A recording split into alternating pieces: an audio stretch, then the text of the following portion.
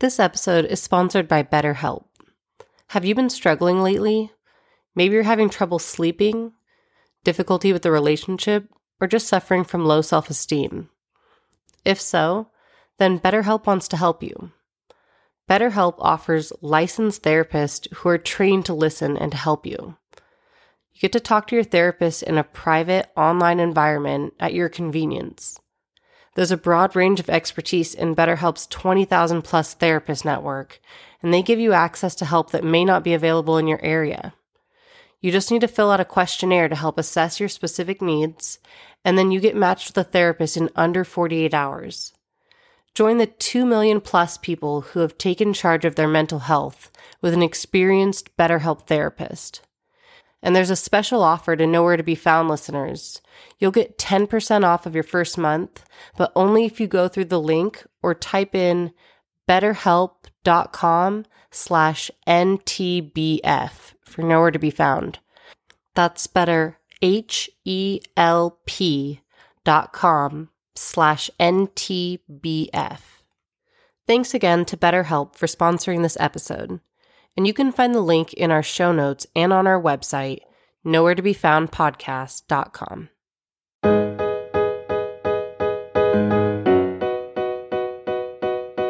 I'm your host, Amanda Papineau, and this is Nowhere to Be Found.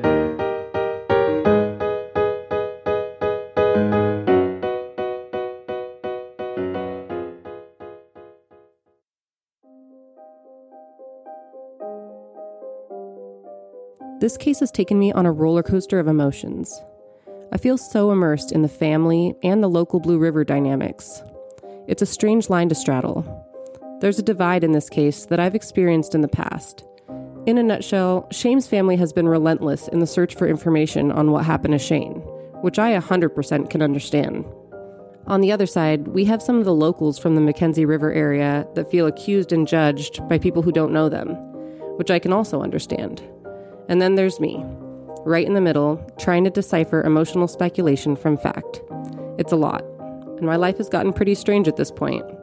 I have strangers contact me often and dive deep into very personal information about themselves and other locals that they feel is relevant. It has its repercussions, though. Some people are upset with the information that's being released on the podcast. Again, it's a tough line to straddle, but I'll continue to search for the truth and do my best to do it with grace and understanding for everyone involved. Is this Amanda? This is Rocky. Hi, Rocky. Yes, this is Amanda. Okay. How you doing? I'm doing pretty good. Have we got a good enough connection here to... Yeah, you sound pretty good. Can you hear me okay? Okay. Yeah, I can hear you fine. Sometimes my cell phone doesn't always work, but... Yeah, and up in that area, you guys don't have the best service, it sounds like, up there. Yeah. That's all right. Bounces around, so... Well, thanks for agreeing to chat with me. I got your name from Shane's sister, Misty. Yeah, she's really sweet. Yeah, she's great. So she was saying you're a search and rescue guy, is that right? I'm a search and rescue guy. I've been doing it for a long time. I'm active member of Portland Mountain up here, so we're kind of the specialists for mountain stuff, but been involved in all kinds of searches through my career. Okay. Well, that's handy for sure. How did you meet Shane? Shane built my cabin. Oh, okay. We were, the story is I have a cabin right there on the Mackenzie River, right, not too far from Blue Sky Market. Mm-hmm. And we were wandering around the neighborhood one day and saw some guys working on a cabin, and went over and started chatting with them. And it was Justin and Shane doing some work for a guy down the street. So we got to chatting, and we kind of said, well, why don't you come up and do some work for us on one cabin and kind of test out, see if we can work together here. Mm-hmm. We just got along fine, and so long story short is I bought an old cabin next to my other cabin, and the idea of maybe rebuilding it or something, and and what we ended up doing is tearing it down and building a whole brand new cabin on that footprint. Okay. Right on the river. It's I don't know if you know that neighborhood at all. It was called the Monk Cabin. A lady named Dixie Monkhouse owned it. No, I don't. And, it's an interesting history and story in the neighborhood. We really got involved in it. She was a real kind of pillar in the neighborhood. She lived there, part-time, winter or summertime, and she was the first woman ever to be admitted into the McKenzie River Fly Fishing Club. Oh, that's cool. Yeah. Anyway, long story short is Shane ended up to be a really good friend. I learned to really trust him. We got to a point where, he would just send me a bill and say, this is how much I need this week, and I'd send him the money. Yeah.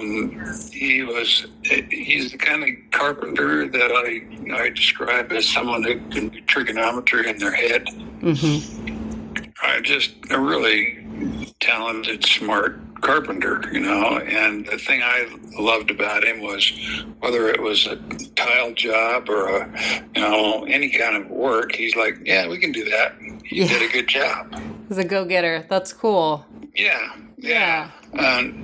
So it took about a year for him to build this cabin, from digging the footings out, pouring the concrete to doing the finish work, Uh-huh. Yeah, that's a big project. My husband's a carpenter as well, so I do know, okay. yeah. And, they got into timber framing and some other stuff too. So, I know exactly what you're talking about and what kind of stuff you guys were probably doing. But that's cool. Yeah, that definitely takes a talented hand. Not just anybody can do that type of work. So, and that's kind of what I've been hearing too. Shane's got, everyone around town just loves him and, raves about. I haven't heard anybody say he doesn't do good work. I was talking to Ben a while ago. And Ben was his next job, right? Yeah, and he said he got that information from you. So, the small town thing is just kind of very present. Yeah. So that's cool.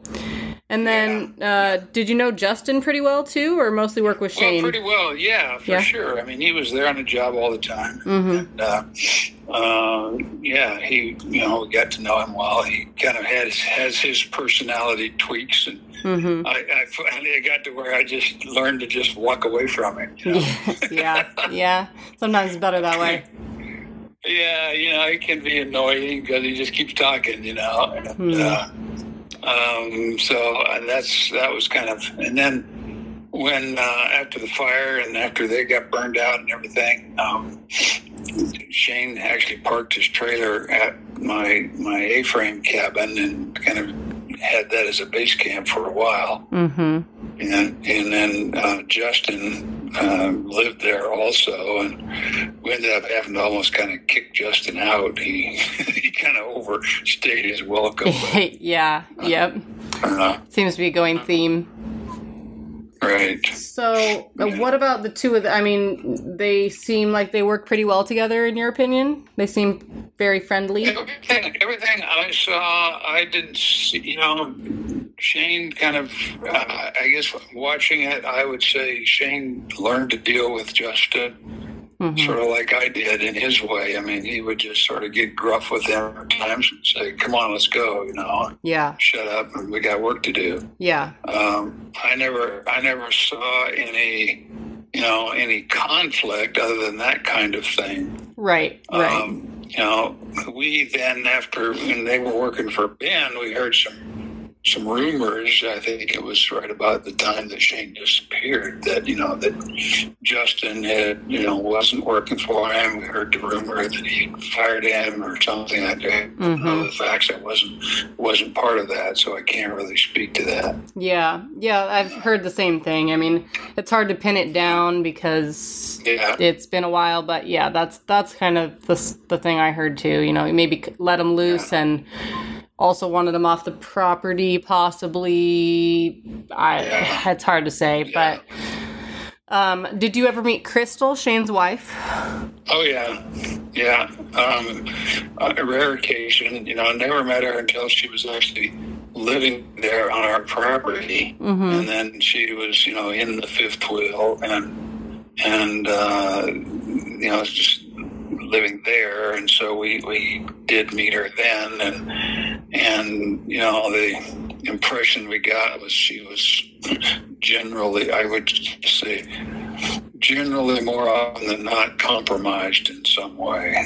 Yes, I would agree with that very much.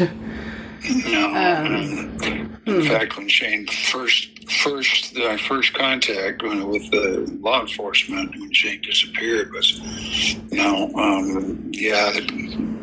Crystal may be compromised. Wouldn't trust everything she says. Right. Yeah, it's been a lot of hostility coming from that end of the crowd over there. Just very angry, and also, the fact that she's not been part of any of the search efforts is odd. It's strange. I don't really know what to make of that. I don't really go around wanting to accuse people, but it certainly makes you wonder, scratch your head a little bit, like, gosh, if my husband went missing, I would be leading the charge. But, it's difficult to speculate. Yeah. So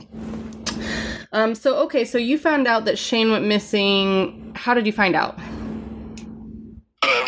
Justin called me Friday morning. And I thought it was really kind of strange at that point that no one had. I basically just said, you need to call 911. You need to call and talk to the sheriff's deputies, who are in charge of search and rescue. 911 will get you connected to them, and that's who's going to be, your contacts. So that was my first, when Justin called me, and it's like, well, what should I do? And, did he call 911 after that? Did he take your advice? Yes, he did. I believe so. Yeah. Okay. Cool. Because I had a friend who's one of the sheriff's deputies in Lane County, and Jason Bowman. And Jason texted or emailed me back. We made connection fairly quick, and he's like, we're on it. We've heard about it and so forth. So I believe that call was made. From my perspective, I think it was subsequent to my talking with Justin, but I can't verify that for certain. It's tough because, last seen on Tuesday, Friday's a long way away from Tuesday in the search and rescue world. Right. But I guess the story I've heard is that, maybe he's done something like this in the past where he takes off a couple days, and so they just weren't alarmed. Something like that. I don't know that. I mean, yes, I've heard that story. I never was out in the woods with Shane, other than all my conversations with him. I would say he was a very competent outdoorsman, and it would be very unlikely for him to get lost in the woods. So, I mean, I find it rather strange that if he would know the story about lunch on Tuesday and then they find the truck on Friday. Yeah, and the location of the truck too. I mean, you would know better than I, but it, from my understanding, is fairly close to where Shane would be very familiar with it. He knows that area. It's close to his old property. The chances of him getting lost up there, like truly just not knowing which way the road is, seems unlikely. Yeah, I mean, from when I was kind of figured out where the truck was, and then the story, it made no sense whatsoever that he disappeared subsequent to, being at the truck and trying to find his, find his keys or whatever. Mm-hmm. Because the road is the most direct way back to his cabin or back to civilization. Mm-hmm.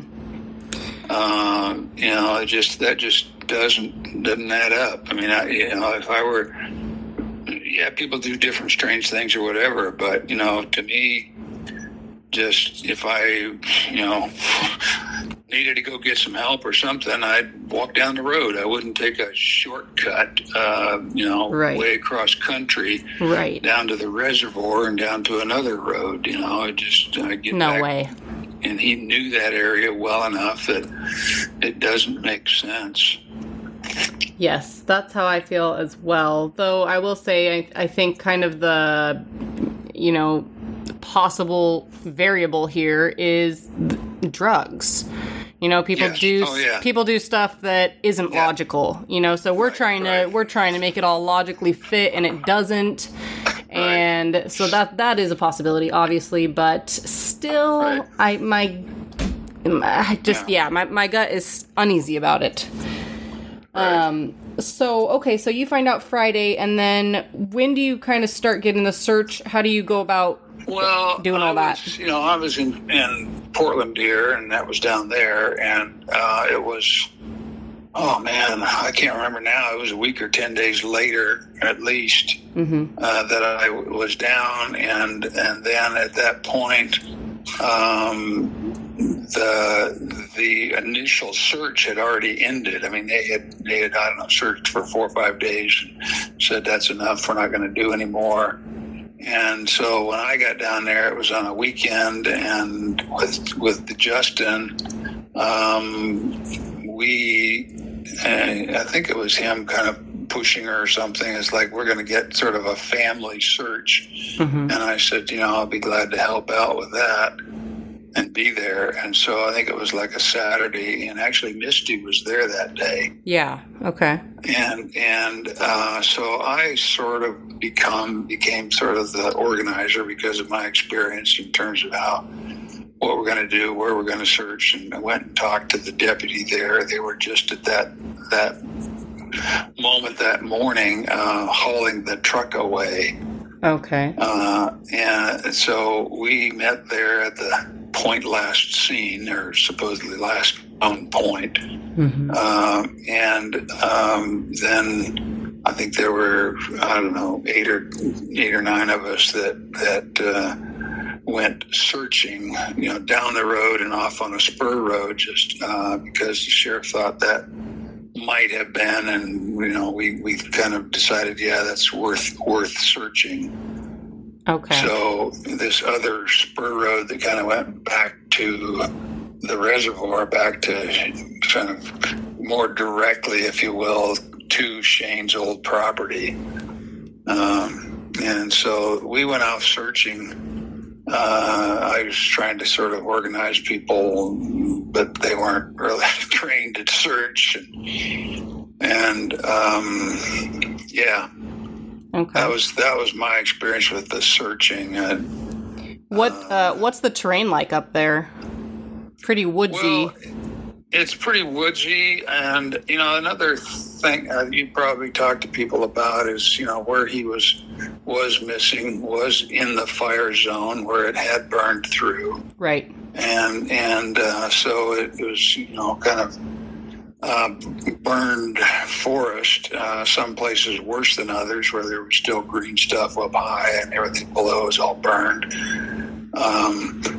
One of the possible thoughts that I've had, but the more I've been out there, I just still can't quite believe it, is there's these big root holes that burned out. Yeah. That you guy could fall in, and really, I've been near some. It's like, man, I would want to fall down in there because I would like to get back out. I mean, they're really holes. Right. And I mean, so when you're looking for a missing person, that's, you're trying to think of those things. But right. If you did, like the one story, I just sort of take a shortcut off through the woods and get back to his other property or that home that way. There's that possibility, but that whole area was searched with dogs and searched pretty well, and so I think that's unlikely. Yeah. That's interesting. So, and the group that was with you was all just the friends from around town, right? Friends, and then Misty? Yeah, friends from around town. It was, what's his name? The plumber guy. He kind of went off on his own, and I got a little nervous because, he went off that way. And, it's like he was by himself, and it's just not appropriate in our searching rules, but That's how they were doing it. Just, reflecting back on that time, even at the time, I was a little sort of concerned that Justin was, he seemed to be kind of there and trying to keep people organized. He was more interested in talking to somebody walking down the road than he was actually doing what we were there to do. Yeah, I've heard that. I also spoke with the girl that he was walking with most of the time, and she also expressed some more confusion than concern, I guess I would say, but a little bit of odd behavior there. And I know you said Jeremy kind of broke off from the group. Anybody else break off or anybody? Well, there was two guys over on that side of the road out there, and I can't remember. I didn't know the guy, but he was sort of with Jeremy, and then he sort of finished what he was doing and reported, and I guess Justin reported that, Jeremy took off. He was going to go clear out there, and he wanted to go check out that point, and so he went off by himself, and so when we ended it and I got back, I found out that Jeremy was still sort of unaccounted for and out there finishing his search. I got a little concerned and worried just because as a search leader, that kind of thing really is the worst case. Mm-hmm. You just don't let people go off on their own, and so we waited a little while, and Jeremy showed up, and okay, everything's fine, we're done. But toward the end of the search, we decided, we're going to go that far and then finish it, and Justin was just, I don't know, not committed to the search like I would have liked at the time. It's tough. My gut, I like him. He's nice enough. He's pleasant to talk to and stuff. He's very hesitant to talk to me or anybody. But again, there's other things in play here besides Shane's disappearance that I could see why they'd be a little hesitant. And I think there's an accusational vibe going on around town that's making them uncomfortable, which, if you if you behave certain ways, that type of thing happens. But I don't know. I'm not trying to. Yeah, I know. I'm just trying to tell you the facts. Yeah. So before all this, you would not have taken Shane for somebody being involved with drugs. He was very reliable. He would show up at the job in the morning and like he just smoked a bowl. Yeah. Okay. Yeah. You'd smell it in the truck, smell it on him and everything, and I'd watch him close and kind of like, I've never been a dope smoker. I don't know how it compromises you physically. Mm-hmm. But I'd have some concern because he's going to be running around on the roof or something, Right, like a liability. Yeah, and so I'd kind of watch him, but I never saw him. I mean, I knew he smoked dope. I didn't know, or wasn't aware of anything other than that. Right. When I met Crystal and we saw Crystal, there's something more than just dope going on there. Oh yeah. A laundry list of things, it sounds like. So, yeah, that's kind of everybody's impression, though, is like Shane and Crystal are not on the same level. No. And if Shane was doing who knows what, he certainly was hiding it pretty well because he was able to be very high functioning, you know, in the job and around town and all that. So we'll take it for what it is. Always, when he said I was there, you know, going to be there at 3 a.m. or whatever it was, you know, he was a man of his word, you know. Mm-hmm. Said he was going to do it. He did it. You know? Yeah. And so I just sort of, if you want to smoke dope on your weekends or wherever, you know, that's not my problem as long as you're doing a good job for me. Yeah, exactly. Yeah. That was my sort of take and my attitude. I never saw anything where he was, you know, compromised to the point of, you know, his own health or something, you know. That's good to know. Okay. Yeah, and that's kind of what Ben said too, you know, pretty reliable. He's pretty happy with all the work. You know, he's had a couple days where he showed up late or whatever, and Ben talked to him about it. But for the most part, he was very happy with Shane and the work they were doing. So, that seems to be a going theme here. So that's good to confirm. Yeah.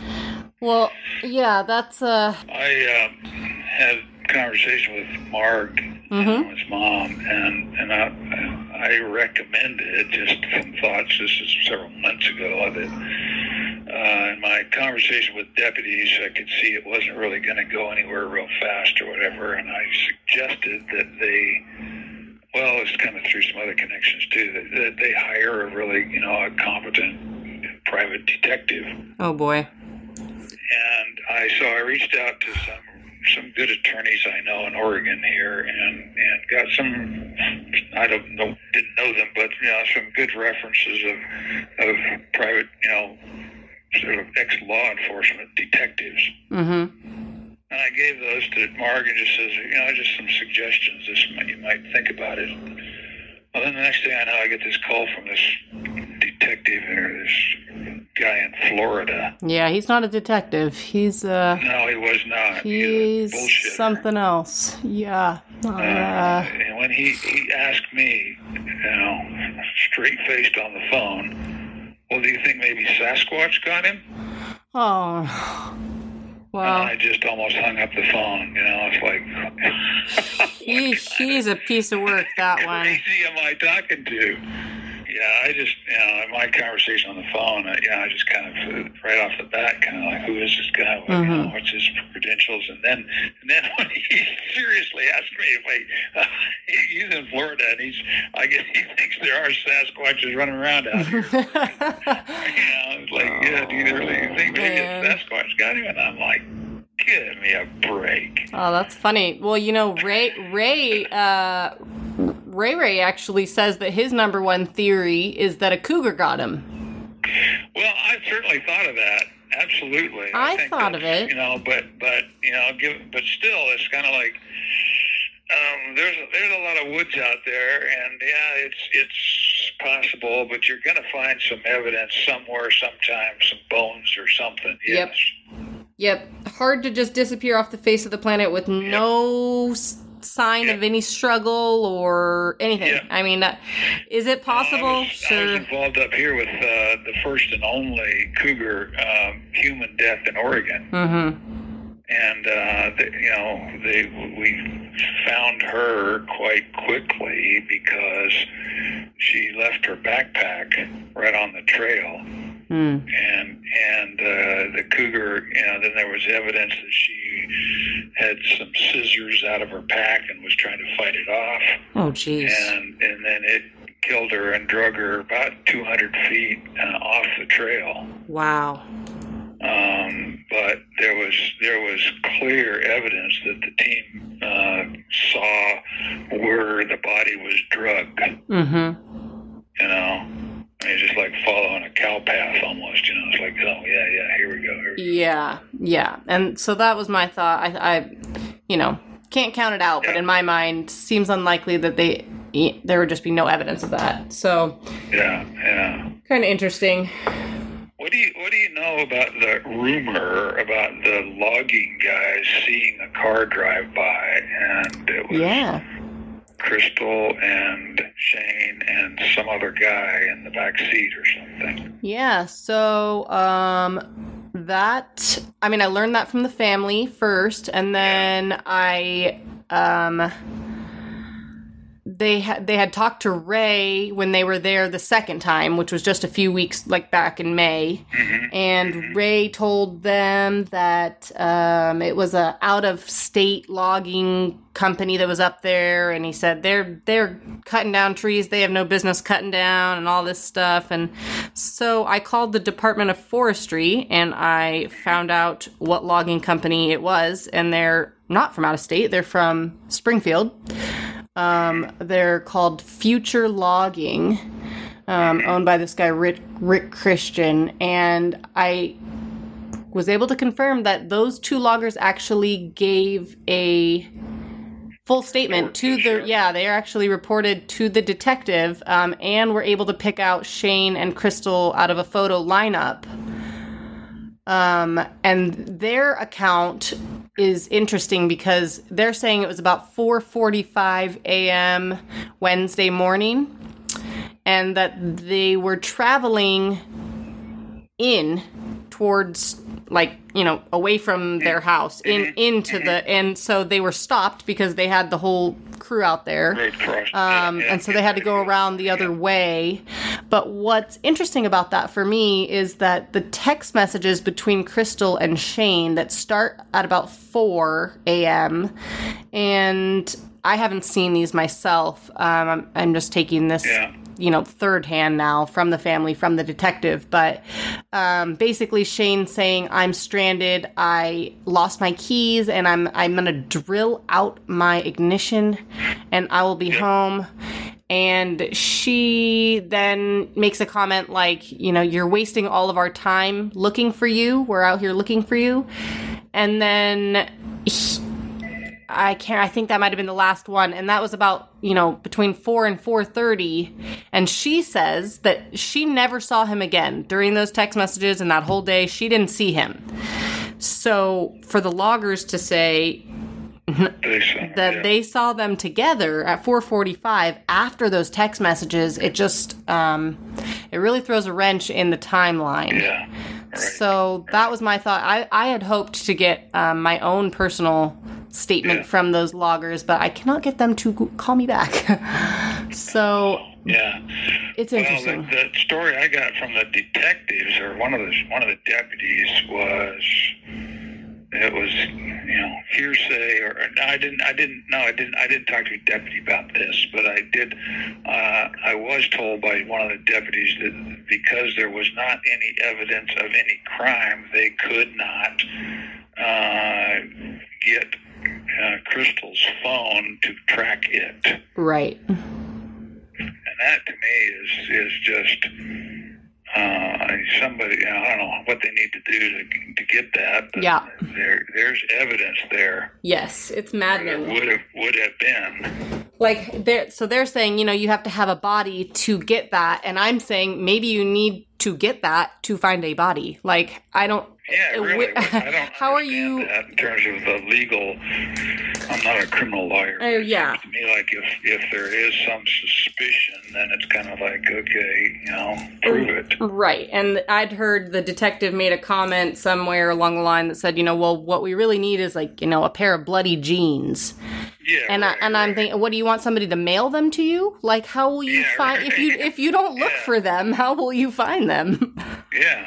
So I have to assume that they're trained and there are things that they know that we don't know. I'm hoping, and they are just trying to get all their ducks in a row in order to have a case that will hold up in court. That's I mean, that's not my world. I don't know, but just as a logical human being, it seems to me like that it's if there's any suspicion, then the law enforcement should have the ability and rights to go prove it right or wrong, or at least question her. I mean, she lawyered up so quickly with a very expensive criminal attorney that nobody's even really talk to her, which how can that be? I mean, just because you have a lawyer doesn't mean they can't talk to you. It just means they won't talk to you without your lawyer. So bring her down. Yeah. Bring her on in. Yeah. Let's all have a chat.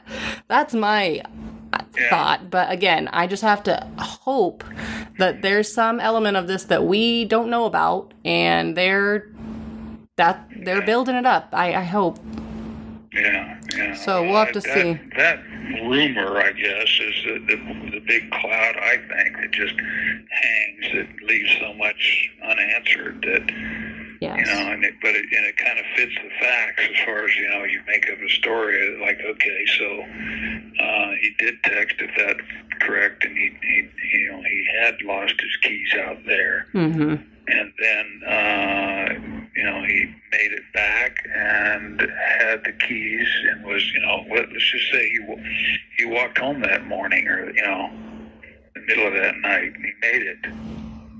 And, right. and then, they head back in to maybe pick up the truck, like they picked up the spare keys, maybe, or something. He finds out when he gets home that Crystal's sleeping with his boyfriend or something. Yeah, that's okay. That's in there somewhere. So they decide that it's time for Shane to be gone. Right. And I don't know. I mean, that's just that there's some explanation here somehow, some way that that if that rumor or that sighting was absolutely correct, and that was, then how does that fit into the facts as we know them? And how is that not enough to have reasonable doubt to at least track it? Right. That to me is the evidence, because unless she's destroyed that phone, there's pretty good your phone knows where you are every minute and it records it. Exactly. Yeah, she's got multiple phones. She's got all kinds of stuff going on that I couldn't even begin to know about. So yeah, it's gonna be tough. It's gonna be tough to pin that down. But those loggers would be a good place to start, since that would be the last actual person to see him alive, unbiased, of course. I mean, if that's a credible story, then it seems to me, if I were the search and rescue deputy, I'd say, I need a point last seen. That's where we go. Yeah. Because that's where we start our search. Where's the point last seen? Mm-hmm. Yeah, so maybe doing it from that point instead of where the truck was. Who knows? Right. I mean, yeah. Right. That's interesting. What's the rate? Whatever. When was he?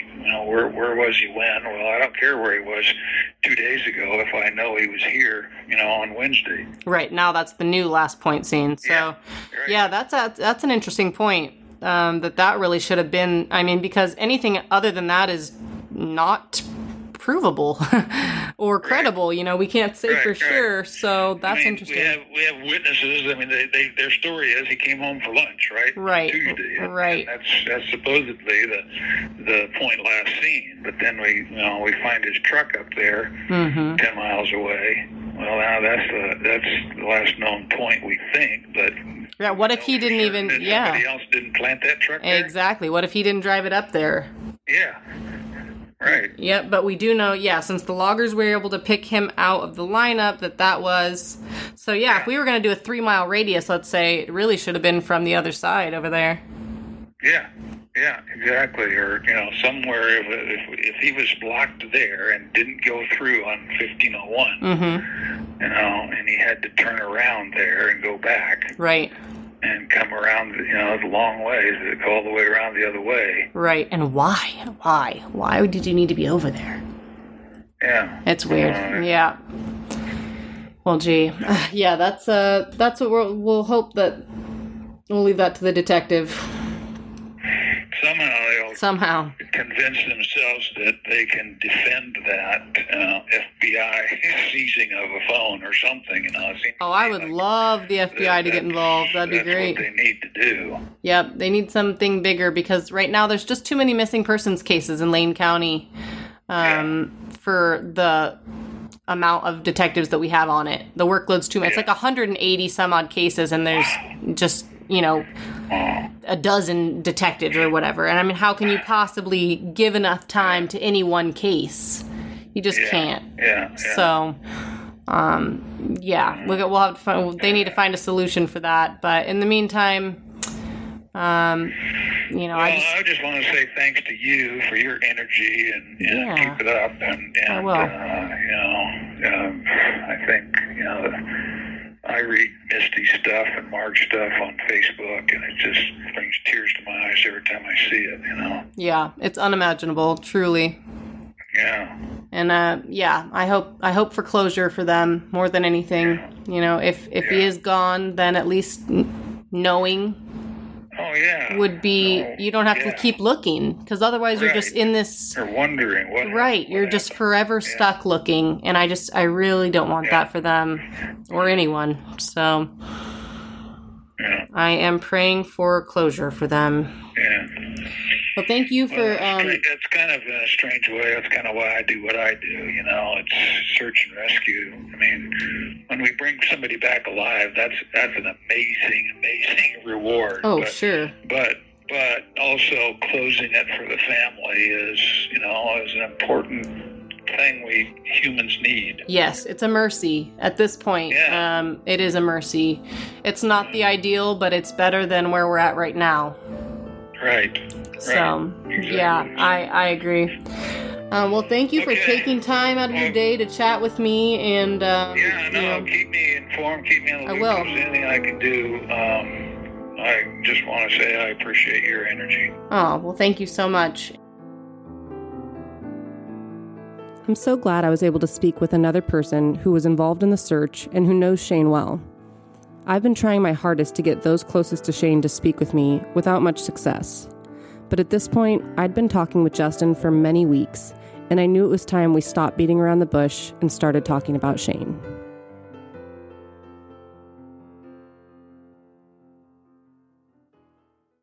We've been asked how our listeners can contribute to the show, so we set up an account with Patreon. Check out the link in our show notes if you're interested in supporting our cause. You can also find it on our website, nowheretobefoundpodcast.com.